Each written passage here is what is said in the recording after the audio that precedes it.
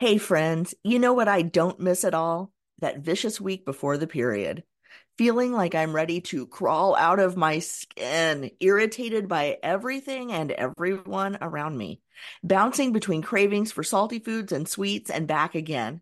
Now it's easier to manage PMS with Estro Control from Happy Mammoth.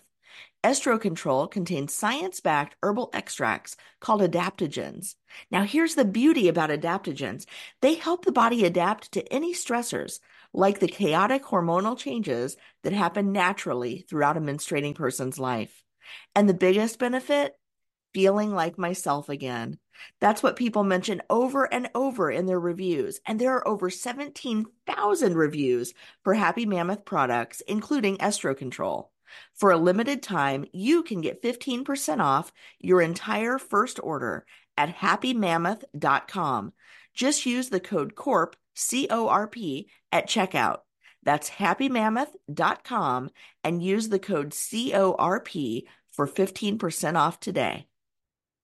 What's going on, y'all? It's Tristan of Layfield Resume Consulting, and I've teamed up with Living Corporate to bring you all a weekly career tip. This week, let's talk about how you can make the case for something I'm pretty sure all of us want: a raise.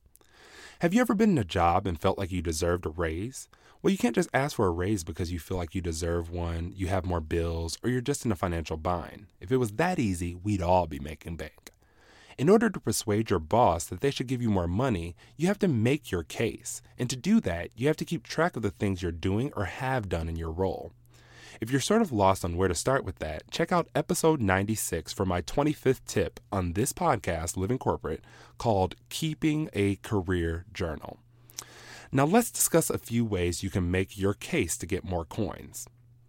Has your job grown beyond the job description you signed up for, but it hasn't been defined as part of your duties? In the project management realm, we call that scope creep. It's a very common factor in why many of us think we need a raise. We get into a role, we become really good at things outlined for our position, and then we begin to take on other things to help the team, help our boss, or help the overall business. While all that is great and definitely things you should seek to do, you should also be compensated accordingly. Now, I'm not talking about the random one-off tasks your boss asks you to do, as those are probably going to be covered under the other duties as assigned portion of your job description. I'm talking about the consistent, recurring tasks that you've taken on that are outside of the scope of your role. When using this route, make sure to clearly identify and showcase the differences between your original job description and what you are currently doing to your manager so you can make your case. Have you exceeded your sales goal every month? Have you driven your projects to completion early and under budget? Did you streamline processes that generated more revenue or other business results?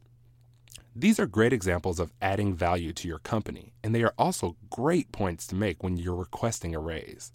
When companies consider giving you a raise, they want to know how you have directly contributed to their overarching organizational mission.